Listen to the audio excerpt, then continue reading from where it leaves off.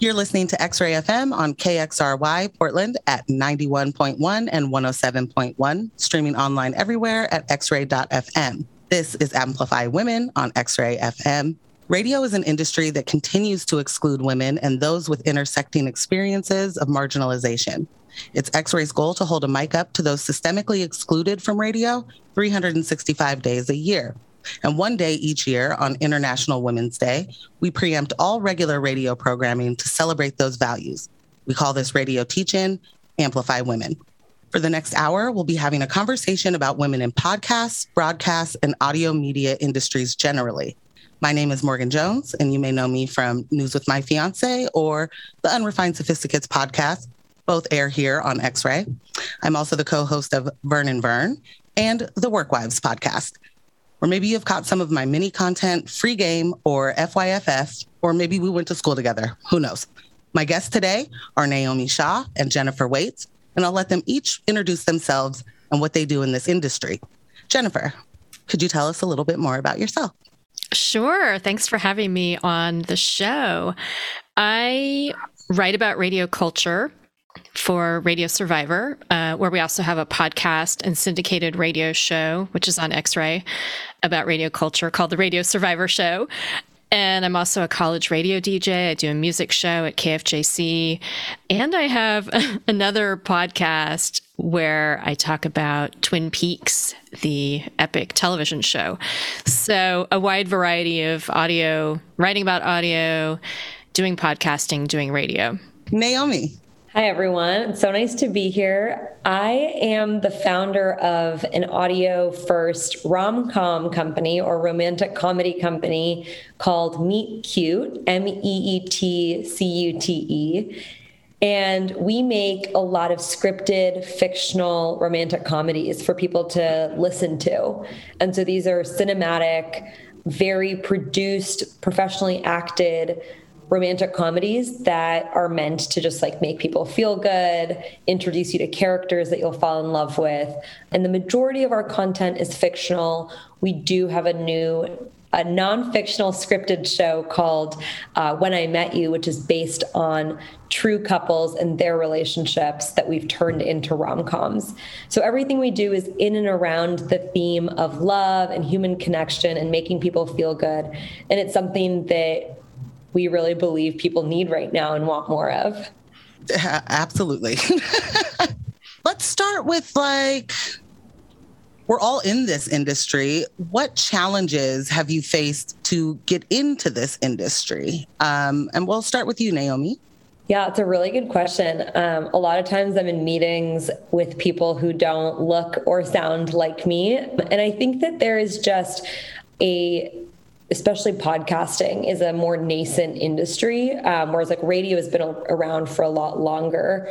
And in that, I think that there are a lot of people trying to figure things out for the first time. Like, I think we're one of very few scripted fictional companies. And so not only do we need to talk about our company, what we do and explain it to people, but there's this other barrier, which is that, I just don't necessarily have those mentors in the space or the people that, I can look at and say, oh, look, that person has done something and grown their company or their podcast in a really big way. Whereas I think in a lot of other industries, you can more easily find those mentors. And if they're out there, I'm excited to go find them. I just haven't had that wide of a network in the podcasting space yet. And I think a big reason for that is that it's a younger industry and traditionally not that many women are creating new companies and new shows here. So I'm really excited to meet a lot of women that are starting shows and creating content in this space and to try and create more mentorship for women in audio. I love that answer. And part of the reason I love it is if you Google podcasts or something like that, it appears to be everybody has one or 17 of them. And there's all of this huge network that you could get involved with. And it's like, no, I also haven't been able to find a network that you can bounce ideas off of each other and get some mentorship. I have a feeling Jennifer might have something to say about that too. But if you could give us any, challenges you faced entering this field. I mean, it's a great question. It's a difficult question. And I think these days I'm thinking more about how to make change rather than the challenges, like there's so much heavy stuff that we're all thinking about. And, so I started doing college radio in college, and college radio is often a very homogenous space, not that many women. And so I think I've sort of gotten used to maybe being in the minority as far as gender in the radio space and then in the podcasting space. And with my projects, I try to remind people that women have always been involved, even though sometimes it might not feel like it. So, women have been involved with college radio since the 1920s, since the very beginning. And so it's been, to me, that's what's been really cool, is to highlight these stories that women and people of color have been involved in college radio since the early days, have been involved in podcasting. Like, that's important. Like, you both have talked about mentors, and I think also having these examples to look to, even historically, to me has been really helpful. And so on Radio Survivor, I've tried to produce a lot of shows where we're telling stories. We did a great episode about women who are involved in podcasting from the early days, and podcasting often gets, the lore is that, it's this male industry, that men were behind it at the beginning, and there are always women creating podcasts. And unfortunately, a lot of the podcasts that they were creating, that some women were creating in the early days, were discounted because maybe they weren't as professional seeming. They came more out of, some of these podcasts were more extensions of blogging, which is awesome. Like, I love that origin story of podcasting, that the universe of bloggers then went to podcasts, and all of these people were really cutting edge as far as embracing the technology, but their stories aren't always told, the stories of women who are podcasting. So to me, that's been just a real privilege to be able to remind people that women have always been around in the audio industry. I think that's a really good reminder, because like so much of what gets told as the story, or the, whatever the actual content is that people are consuming, it doesn't need to be necessarily like, even like the producers and the sound engineers and like people that work on it influence that end product. And so I think it's like a big part of storytelling that it's not just the voice or like the talent that's actually like talking that is creating all of this work that we're consuming so much of, but it's like everyone on that, that touches it in some way, shape, or form is influencing the story. And that's a really nice way to think about it. I like that. And speaking of origin stories, I would love to hear both of your origin stories into audio, because like Jennifer was saying, the erasure of women in all of these industries and like pretending that there weren't, substantial impacts made. I'd love to hear how you got So Jennifer, if you could give us your origin story. Oh my God. Well, I mean, first of all, I'm always somebody, whenever I call them first claims. Like, I've heard so many stories about like, this was the first female DJ or the first women's radio station. And it was something that like happened in the 70s or the 80s, which is ridiculous because there were women-run radio stations, in the 1920s. So there's so much like people create these false narratives. But my origin story, I went off to college and was really interested in music and found my way to the college radio station and got involved my first year there. And then I did a music show with a friend, and then we quickly became the music directors. So that was fun. We had a little bit of power at our very uninfluential campus-only radio station that only broadcast on campus and into the dining center. But it was great. It was, for me, a lot of it was a creative outlet. Where I went to college, they'd actually had a radio station, an over-the-air AM radio station starting in 1923. So one of the very early student-run radio stations. And then, other campus-only stations starting in the 1940s after that one folded. So there were some interesting old artifacts around the station, like old 78 RPM records. And I remember just the pleasure of going into the old library and finding stuff and mixing in spoken word material from these old records with music. And it was just so much fun. I'd never done anything like that before. You know, that was great. That was the beginning for me, like the beginning of the love for college radio. And then, I mean, I pretty much haven't stopped doing college radio since then. I took a little bit of a break right after college, but then I went off to grad school and was afraid that I was going to be out of touch with music. And so I immediately went to the college radio station and got involved. And then I was pretty much hooked forever. Not a bad origin story. Naomi? So my origin story doesn't start with audio necessarily, but it starts with romantic comedies. Yeah. So growing up, I loved rom-coms, and I was a massive tomboy. Like, I had an older brother. He's 2.5 years older than me, and I would follow him around, wear all his clothes. I played all the sports he played. And I watched rom-coms like Bend It Like Beckham and She's the Man, which are both like these tomboyish female protagonists who are so strong and they know what they want. And I related. And so then fast forward a bit, I graduated from school, and my second job was at a venture capital firm in New York. And we were looking at this space that we called well-being, and well-being kind of encapsulated like healthcare and mental health. But, you know, I loved storytelling and I loved entertainment. And I realized that a big part of like what made me feel good and what was part of my well-being was entertainment. And we weren't looking at that category at the venture capital firm that I was at. And so I was also, like, besides just entertainment, starting to get really obsessed with the audio space. I think that like that happened for a few reasons. One, everywhere that I walked in New York, which is where I lived, I had my AirPods in, so I would always be listening to something.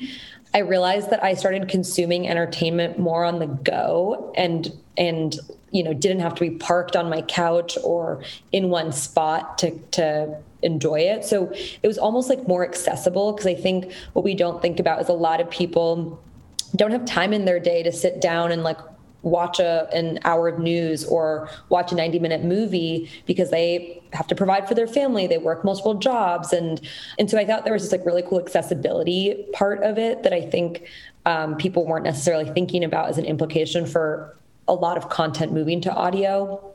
And then this is my favorite one, but I realized that in audio, things are really intimate because no one knows what you're listening to when you have your headphones in.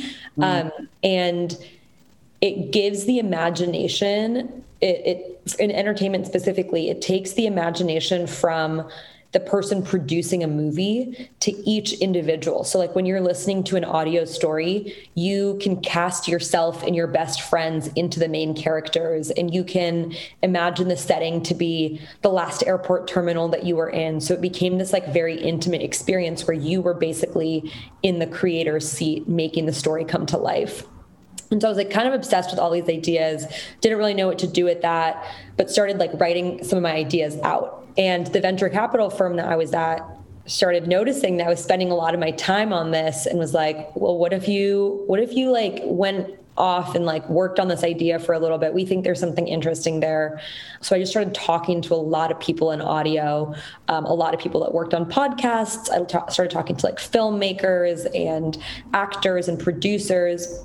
And all of that work, I eventually spun into what today is Meet Cute. And now we like make basically movies for audio and distribute them through podcasts.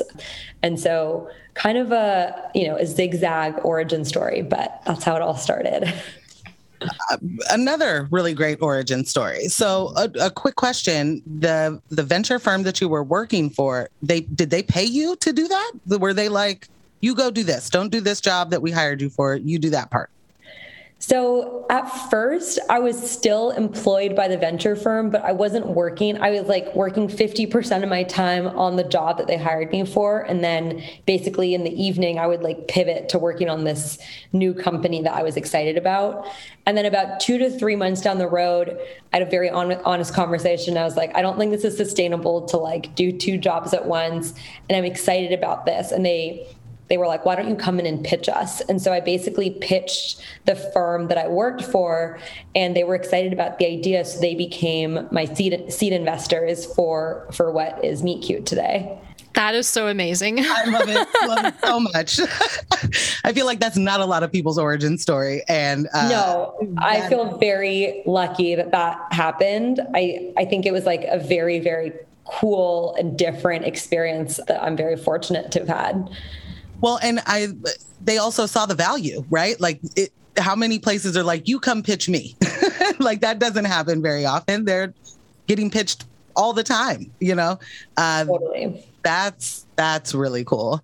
Could I ask Naomi a question? Because I'm so intrigued by this idea of rom-com movies as podcasts. And, you know, I'm thinking about the history of radio, you know, because podcasting has so much of a connection with radio, and a lot of kind of the stereotype of some of these podcasts has origins in radio dramas. Yeah. And so I'm curious if you did research about that, and if there was a rom-com equivalent, you know, in the early days of radio that was also an inspiration besides rom-com movies, like modern rom-com movies. Yeah, definitely. A lot of the radio plays, I think, are what we model our stories off of, like in terms of format. So I don't have one specific example, but I like read a lot about how radio plays were formatted. Like they all have like cliffhangers in certain parts to keep people listening to the next chapter. And they're serialized so that people keep coming back for more. So less in like the content part of a radio play. So there wasn't like a direct necessarily parallel there. But in like the format and how we produce, I think that there are a lot of similarities to radio plays.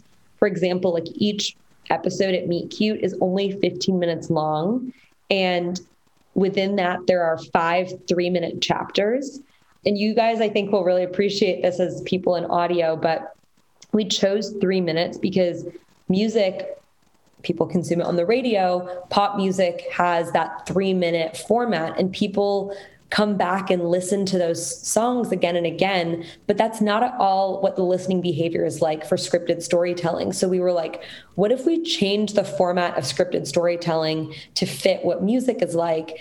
And if we do that, can we change listening behavior to fit how people consume music? So we took a lot of analogies and kind of brought that into Meet Cute.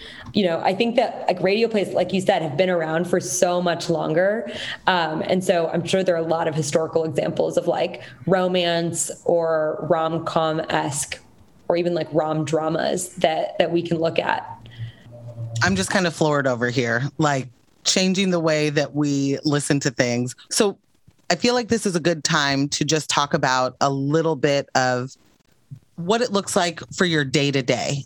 And we'll start with you, Naomi, because you're doing something that's very different than both of us. And it sounds like a lot of hands on deck. So I would love to know what it looks like a day in the life of you at Meet Cute. There's a lot of moving pieces at Meet Cute. And I think that like what I see my job as is kind of like orchestrating all those moving pieces and keeping those trains moving on their tracks. So we have 3 different verticals at our company. We have development that works with a network of writers who create the ideas that end up becoming Meet Cute rom-coms. Then we have content, which is everything from casting to production to post-production and editing. And then we have marketing. And so at the beginning, I was actually a lot closer to the creative, to like, you know, the actual stories that were being produced than I am today. And today, I think because we have a larger team, a lot of my time goes into working across all of those different teams, working on partnerships externally, working with talent and trying to bring new voices into Meet Cute. So Lisa Loeb did an episode with us. Julianne Hough did an episode with us. This like rising UK singer-songwriter named Mae Muller just did an episode with us where she voice acted and she licensed her music to us so that we could use it in the show. And so a lot more of my work is less focused on the actual creation of audio and a lot more focused on enabling other people to create and kind of moving roadblocks out of their way so that we can create a lot of stories for our audiences. For someone with a brain like mine, I used to do lots of exactly that, making sure the pieces were working right. And now I'm like, I can't even imagine. It's so much work. There's so much to be done. I will say like the best parts of my day are like, yes, I do meetings for like most of the day. The best parts of my day are when I get to listen or watch something and like provide feedback. I think that like that's also how my brain works, but I have to like block that time on my calendar so I don't lose it. Yeah. Jennifer? So it's really different for me because I'm more like an independent producer. So if I'm working on Radio Survivor, we might be planning for a podcast episode. So I might be reaching out to potential guests. I might be writing up questions, doing research, writing up questions for an interview. I might be writing an article or writing up kind of the post that goes along with the episode that is the show notes describing the episode and what we talked about. So that's some of the work on Radio Survivor. And often I've had a very specific idea in mind that I want to make sure that we're having conversations with a wide variety of people. So I'm trying to book women pretty much every single time, like my co-hosts are men, and I realize like the kind of stereotypes of podcasting is that it's, three men talking about something on a podcast. So I'm cognizant of that. So I think about, having guests and having topics on the show that are broadening our understanding of audio and not sort of relying on people we might know, but, branching outside of kind of our everyday network. So that's the Radio Survivor side of things. I'm also a writer, so some days I might be pitching an article idea to somebody or going out and doing research about it. And then I do a college radio show, and I'm publicity director for KFJC, where I do my college radio show. So I might be posting things to our website.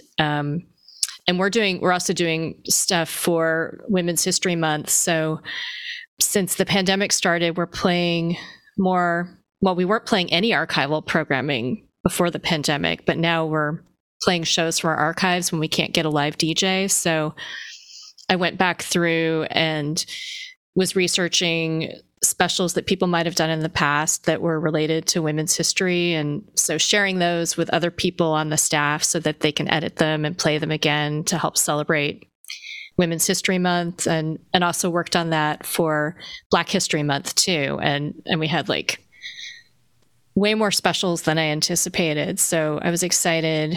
I think it's been important, for our station and for a lot of radio stations to really be thinking about how to expand the programming and make sure that we're amplifying voices that we haven't traditionally amplified. So that's been a big part of what I've been trying to do, and thinking about intersectionality also, like even looking back at some radio specials that I did in the past. I did one about Riot Grrrl and years ago, and now I've been reading critiques of Riot Grrrl. So I'm hoping to do another special where I kind of rectify some of that and talk about how some of these subcultures like Riot Grrrl, were really great. And like, it was something that I really embraced and enjoyed, and found empowering, that aspect of third wave feminism that was all DIY, but there are also blind spots in the movement. And so I think that's a great opportunity with having a platform of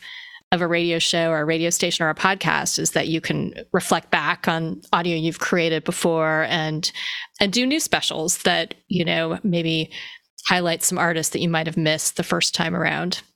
You mentioned COVID, and I'm just going to say really quickly, my origin story of coming to audio is sort of like the blogger. I wasn't a blogger, but I was a get a blog person on Facebook.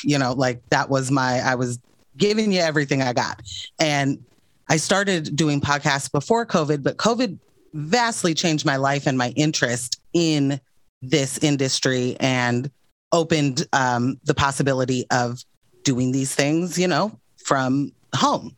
How has COVID changed or altered any of your businesses? It was, in my case, it gave me more time to invest in this and really start to get okay with hearing my own voice and all of those things.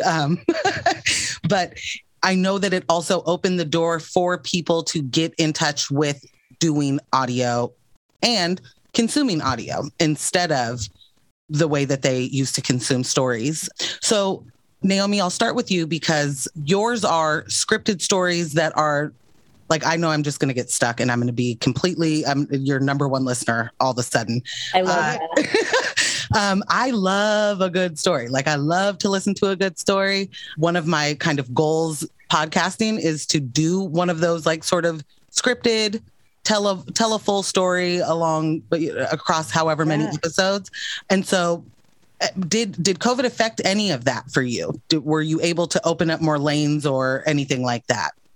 Yes. Meet Cute launched publicly February 2020, so Valentine's Day 2020. And wow. A few weeks later, we were in lockdown. I was literally onboarding someone to our team the day that my mom was texting me, like, you must fly home. Like, New York is going to close the borders, like this, like just freaking out. She was like booking me a rental car. I was like, I'm not going to drive across the country. Anyway, so we were in a very pivotal part of building our company when COVID hit. And the first 2 weeks of COVID was like we were creating contingency plan after contingency plan. How do we keep these productions going when we were renting studio space in New York to bring all the actors in? Our producers were coming into studios. We only really knew at that point how to do in-person productions because part of acting we thought was like seeing your fellow characters and fellow actors and riffing off of them in person. So like if someone's taking a sip of water in the story, you're acting it out and you kind of feel that character. We wanted to really bring it to life. So then fast forward and we realized, okay, we're not going back to studios anytime soon. I think the biggest pivot point for us came when we realized that we could start casting people in our stories who weren't based in New York and LA. And we were already working with writers from a bunch of different states. And to Jennifer's point, like had part of our core company value was that we believe in diversity in storytelling and that more diversity makes better stories. So like even just like the gender split, but also like different races writing these stories, people from different communities. Like we want a drag queen to act a drag character because like they know, different parts of that community that someone else wouldn't know. Like a big chunk of our library features LGBTQ characters, and we didn't want to be the place that has all these rom-coms about people coming out and that being the conflict in the rom-com. We wanted them to be characters in a rom-com and kind of like start from that as a baseline. So to come back to your question, COVID, the silver lining was that we realized that we had much more access to diversity because we could cast geographically anywhere, and that luckily, like the technology to actually record podcasts, the cost has come down significantly. So a lot of people already had recording rigs in their home because they were looking for work, doing voice acting work, doing voiceovers, a lot of these actors, producers, directors. And so we really opened up our funnel and we started making productions all over the United States. We last year did our first international production. So we did a series completely written by, produced, acted, and engineered, like sound designed by a team in Nigeria. And so we want to do more of that. And now we're like, the like limit doesn't exist on like where we can go with Meet Cute. And so it almost like forced us to think a lot bigger than we were thinking, being like a, more localized company. I think that was something that like the world just hadn't seen how much opportunity there was in it. And I'm making COVID sound like it's a good thing. Of course, we all went through the trials and tribulations of running a company, people burning out on just like being at home all the time and not seeing people. Like, there were terrible parts of the last 2 years. The silver lining was that I think we really expanded what our vision is for bringing diversity to Meet Cute because of it. Thank you for throwing down that baseline, because that is what I guess I started in the middle.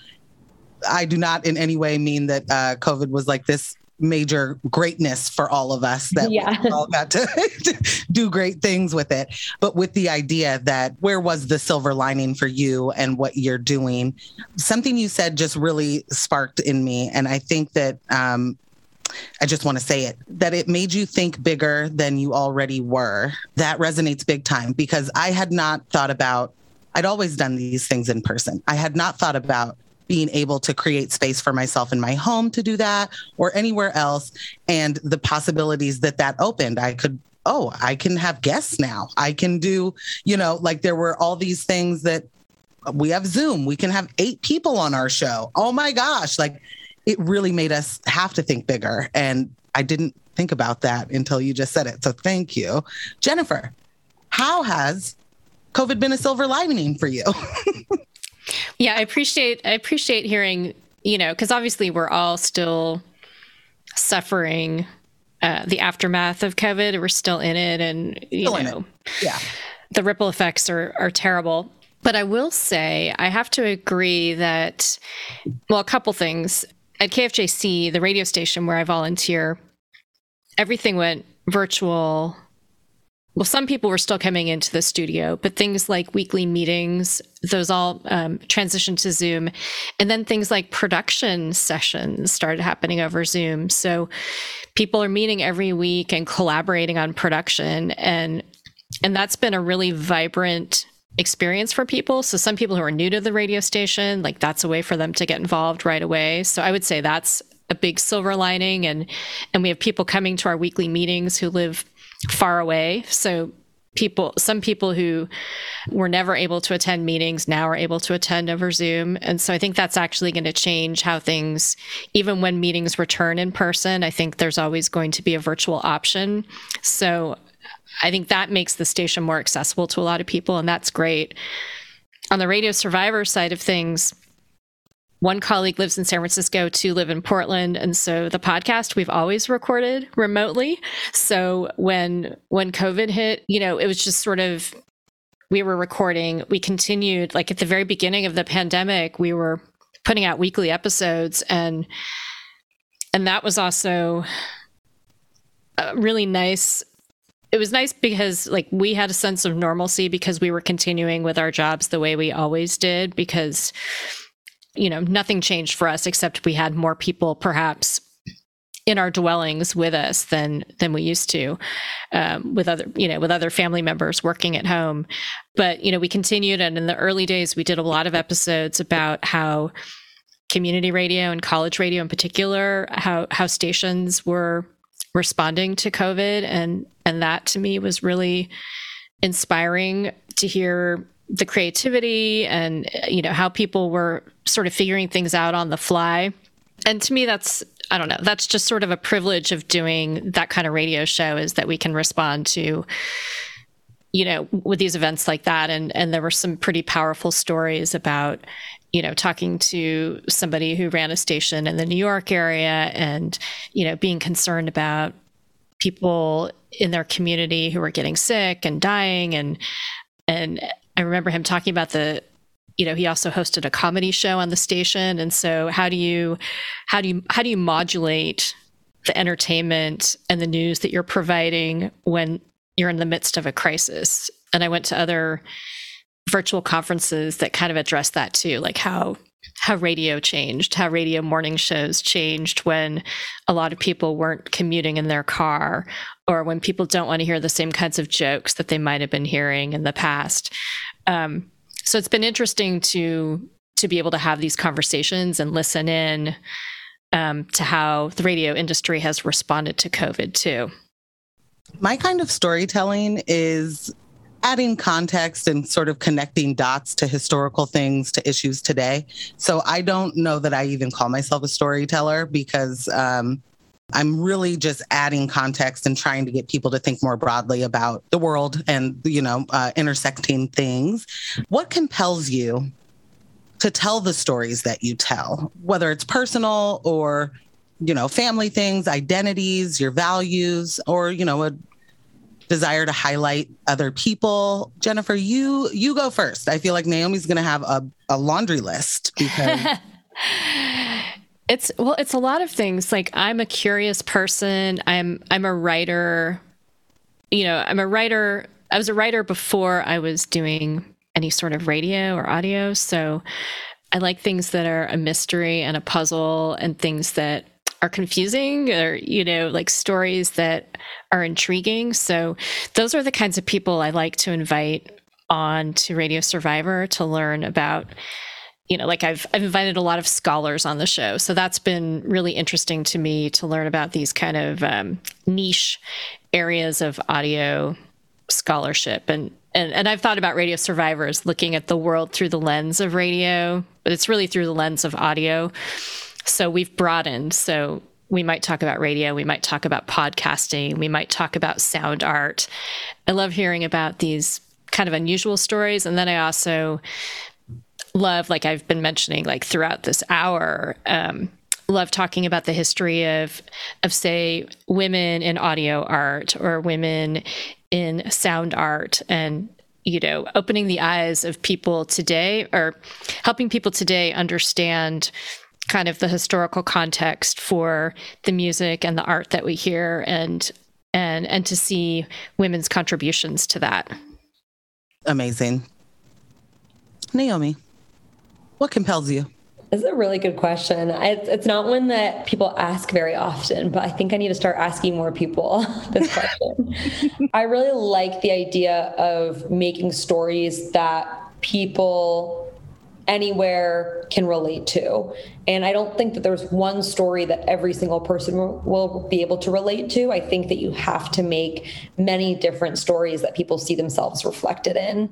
Sometimes I think that like the genre of stories that we make, romantic comedies, get sidelined as like, that's chick lit. Like those are stories for women, right? Yep. And like, they don't necessarily always go on to win awards. And they're sometimes seen as frivolous. And it actually shocks me because so many of these stories are rooted in things that humans relate to. It's like love, human connection, finding yourself, coming of age, developing a bond with a best friend, familial interactions, interpersonal skills. Like there are all these parts of these stories that I think we can relate to. And the thing that bonds them all, that brings them all together, is that there is this emotionally satisfying ending. So if answering the question, what compels me, it's creating stories that people can relate to. And traditionally, I think that the entertainment industry has created stories that one type of person can relate to.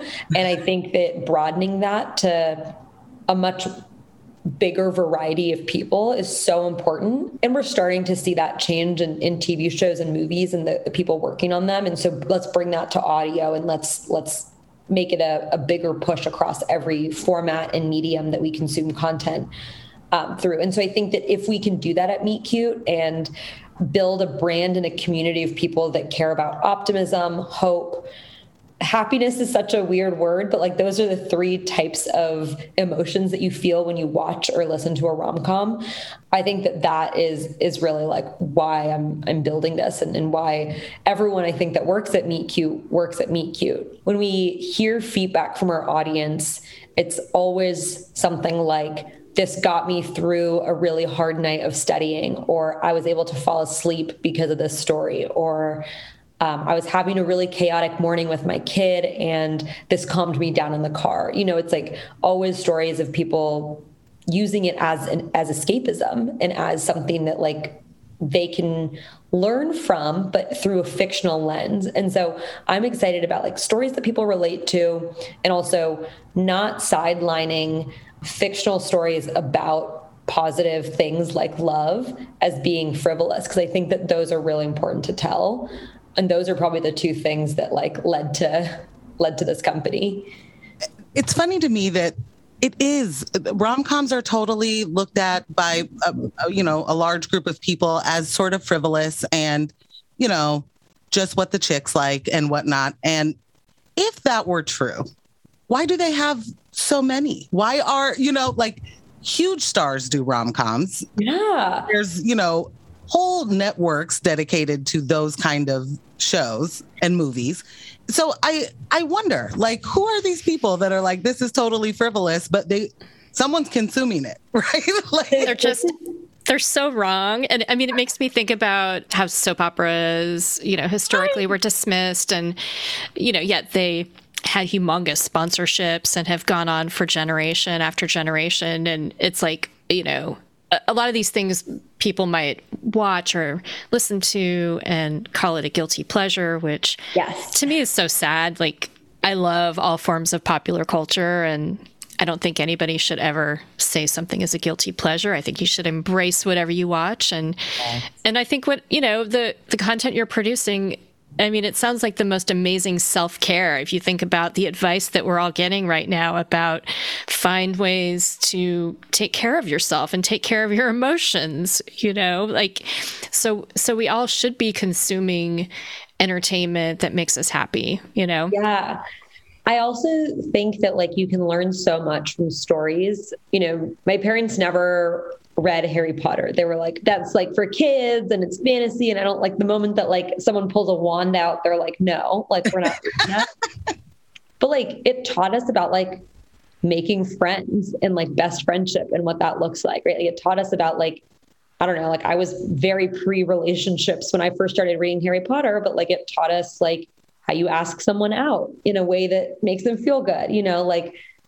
I'm excited about that becoming more normal in pop culture, to your point, Jennifer, and people being okay with the things that actually do make them feel good. Cause they're Netflix, HBO, they have the most viewing data and they just crank out these types of movies. And so it's clearly not just some small group of people who likes them. It's a much larger thing.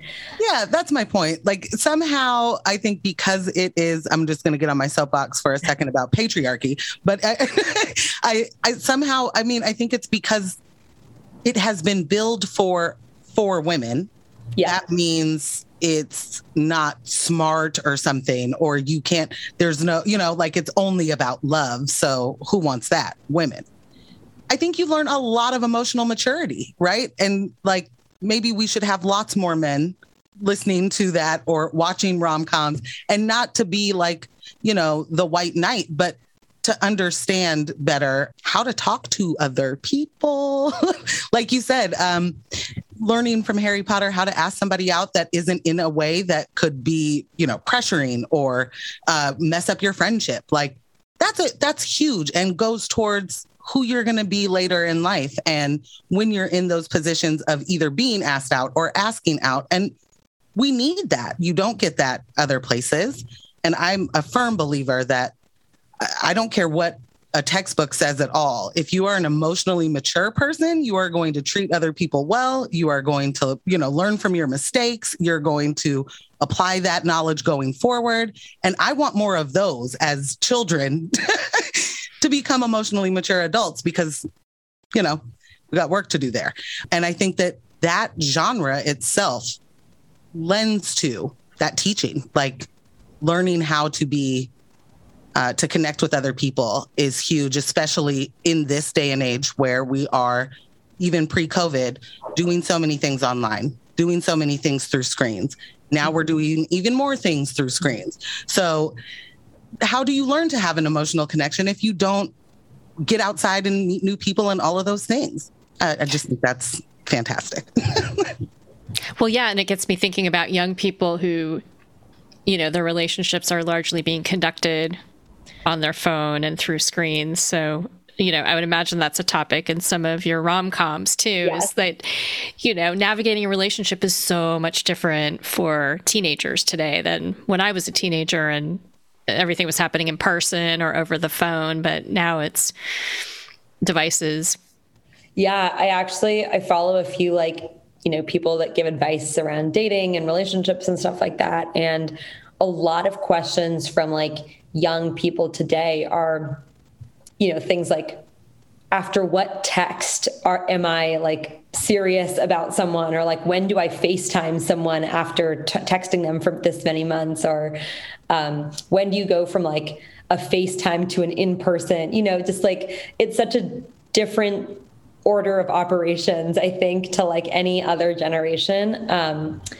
And like, there's a lot of audio in that too. Like I think that like, I actually think that there is an audio show here that's just about like dating people through the phone, I think that that's like part of the pandemic, is like people couldn't see their first, second, third dates in person. And so they literally dated through the phone. And I think that that would be an amazing, like, I am ready to tune in.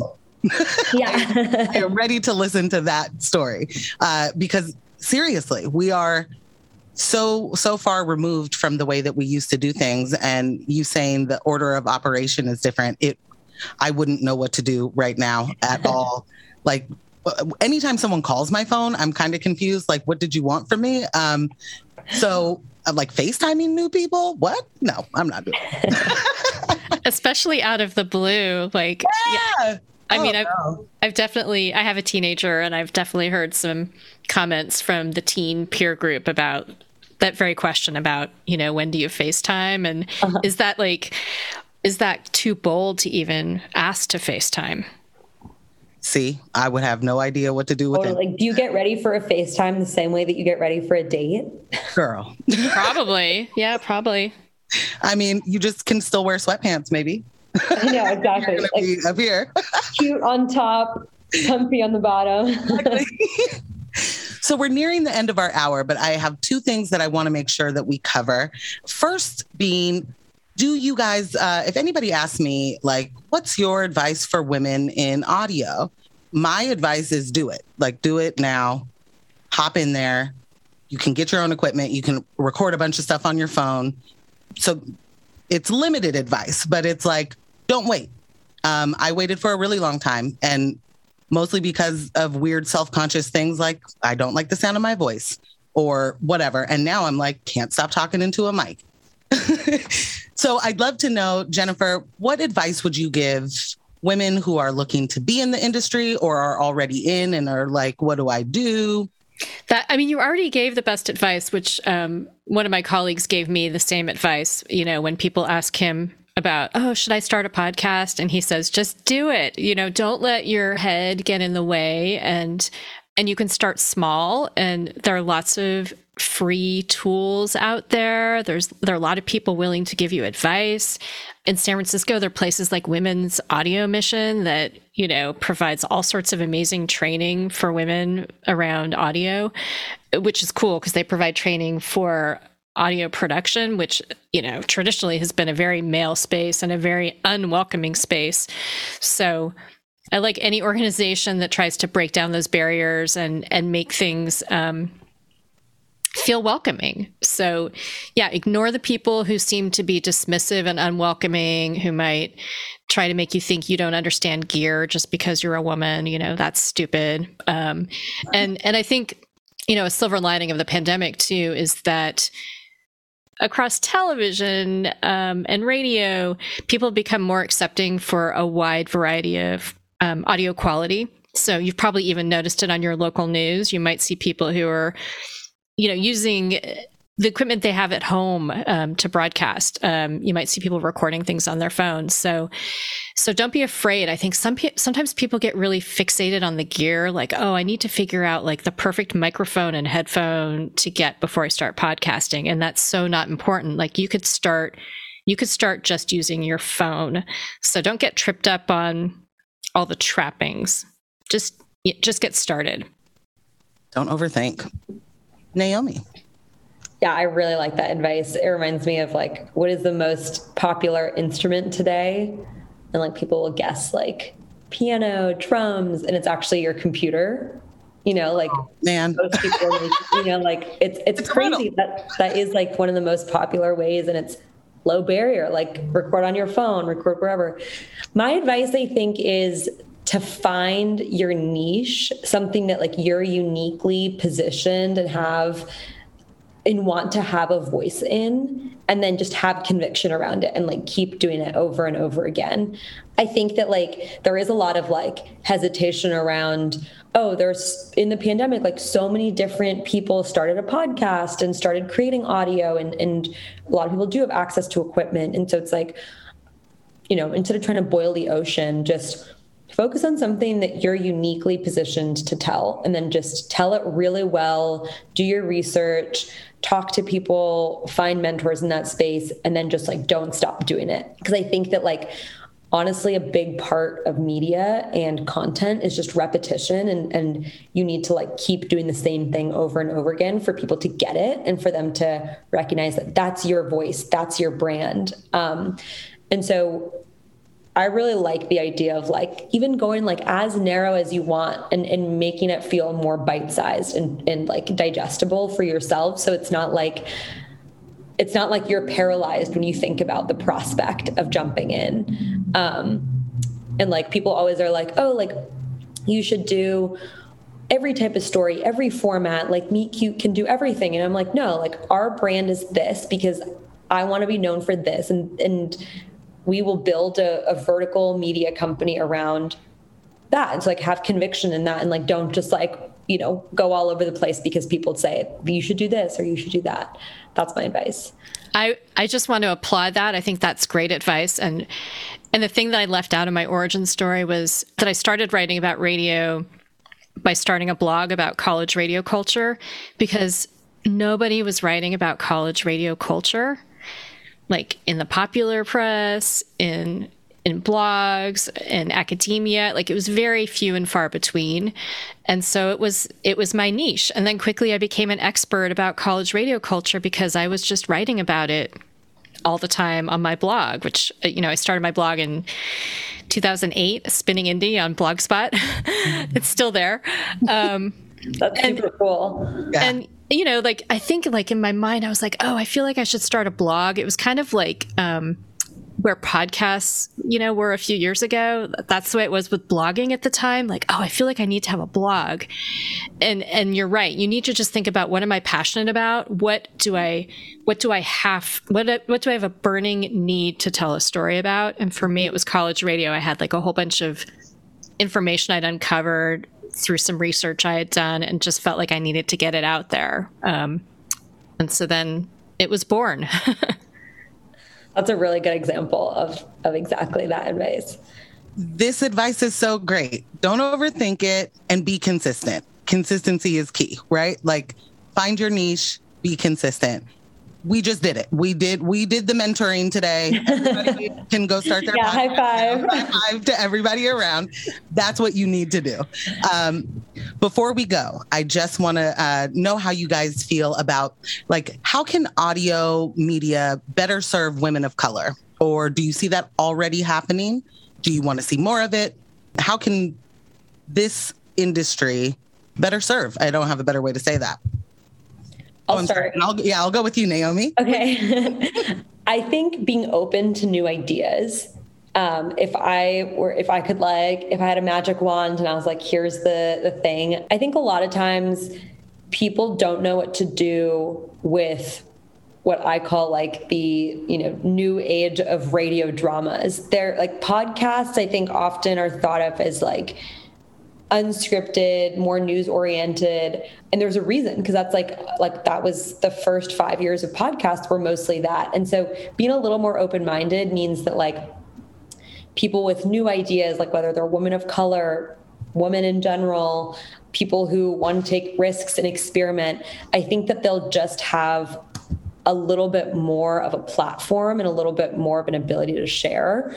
And it won't be quite as intimidating. I find a lot that, like, you know, I end up spending most of my time talking to people about like what we're doing and trying to convince them that there is a massive market here, like people that actually want this type of content. And so being more open-minded, I think, and then the first thing I said in this panel, which is more mentorship and like being open to opening doors for people. It truly is a rising tides lifts all boats type of industry where you don't lose when someone else wins. So like, just make the intro, do as much as you can for other women, especially women of color. I think that those are, bring more guests onto your show that don't look like the traditional guest, cast more women in fictional roles. I think that that's something that like, those are like table stakes today, in my opinion.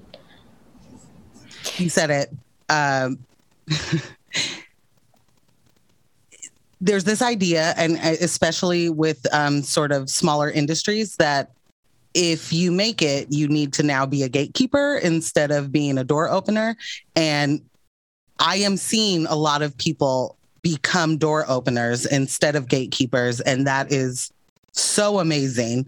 And especially not to do any getting into the weeds of anybody's age here, but you are, Naomi, in a generation that I am just in love with, because it's all of the things that I have always been like, hey, how come this thing isn't like that? And how come this thing isn't like that? And what about that thing back there? Why isn't it like that? And your generation is like, we can have that. And we're going to make that. And if the way you guys did this is real silly, not going to do that anymore. And I think that opens the door for older people to be like, oh, why didn't we think of that? Could have maybe done that. So yes, I love that point. It's really, really a good point that you made there. Jennifer. Yeah, no, and I agree, Naomi. I mean, because it's a more collaborative, less fearful approach, that's more welcoming to a lot of people. And I wish I had great answers. But I think Naomi outlined, much of what I think is really important. I think, for me personally, being very conscious when I'm booking guests and making that a priority. Because I think a lot of times the old way of doing things was to not be conscious about being anti-racist and welcoming. And I think we all have to do that every single day. I was talking to a friend about, there was a conference that she attended, and she noticed that on the website, the featured speakers who they chose to have photos of were, like maybe all older white men, when there were a lot of speakers at the conference who did not, fit that image. And so it's having everybody involved in making your company, your website, your radio show a welcoming place, and just being conscious of, like if we want more people, a diverse range of people to come to our conference or listen to our radio show, then we need to be reflective of that community that we want to welcome in every single way. So that includes things you might not think about, like, your Instagram feed, the radio shows you program. So yeah, those are a few ideas, but there's still so much more to be done that we all have to be working on, on a daily basis. For sure. As a Black woman, I have spent a lot of my time either not being heard or being actively silenced. And so that was definitely a part of my hindrance to this, kind of like, who would want to hear what I have to say? And luckily, I have been, welcomed in spaces where I thought that I wouldn't be, welcomed in ways that people want to hear what I have to say about a certain topic or, something like that. And the more women, the more intersection that's there, that is the environment. And I'm excited to be a part of this industry. And I'm super excited to have met both of you and get to chat with both of you today. Before we go, do you have anything you want to say? Tell people where to go to get more information about you, follow you on the socials. What you got? Well, Radio Survivor, radiosurvivor.com is where you can find podcasts that I've worked on and our radio show. And on Instagram and Twitter, I'm Spinning Indie, which is the name of my old school blogspot college radio blog that I referenced. You can find Meet Cute on our website, which is www.meetcute.com, or just search Meet Cute on any podcast player that you prefer, and you'll see us pop up. We have a really like bright emoji driven logo. And then me personally, I'm at Naomi C. Shaw on Twitter. And that is, I like to post a lot of thoughts about entertainment, media, audio, all of that there. Absolutely incredible conversation. Thank you both. If anybody wants to follow me, you can catch me at Portland Morgan on Instagram. Thank you guys both so much for being a part of Amplify Women. We're lucky to have got to talk with you. Thank you. Thank you.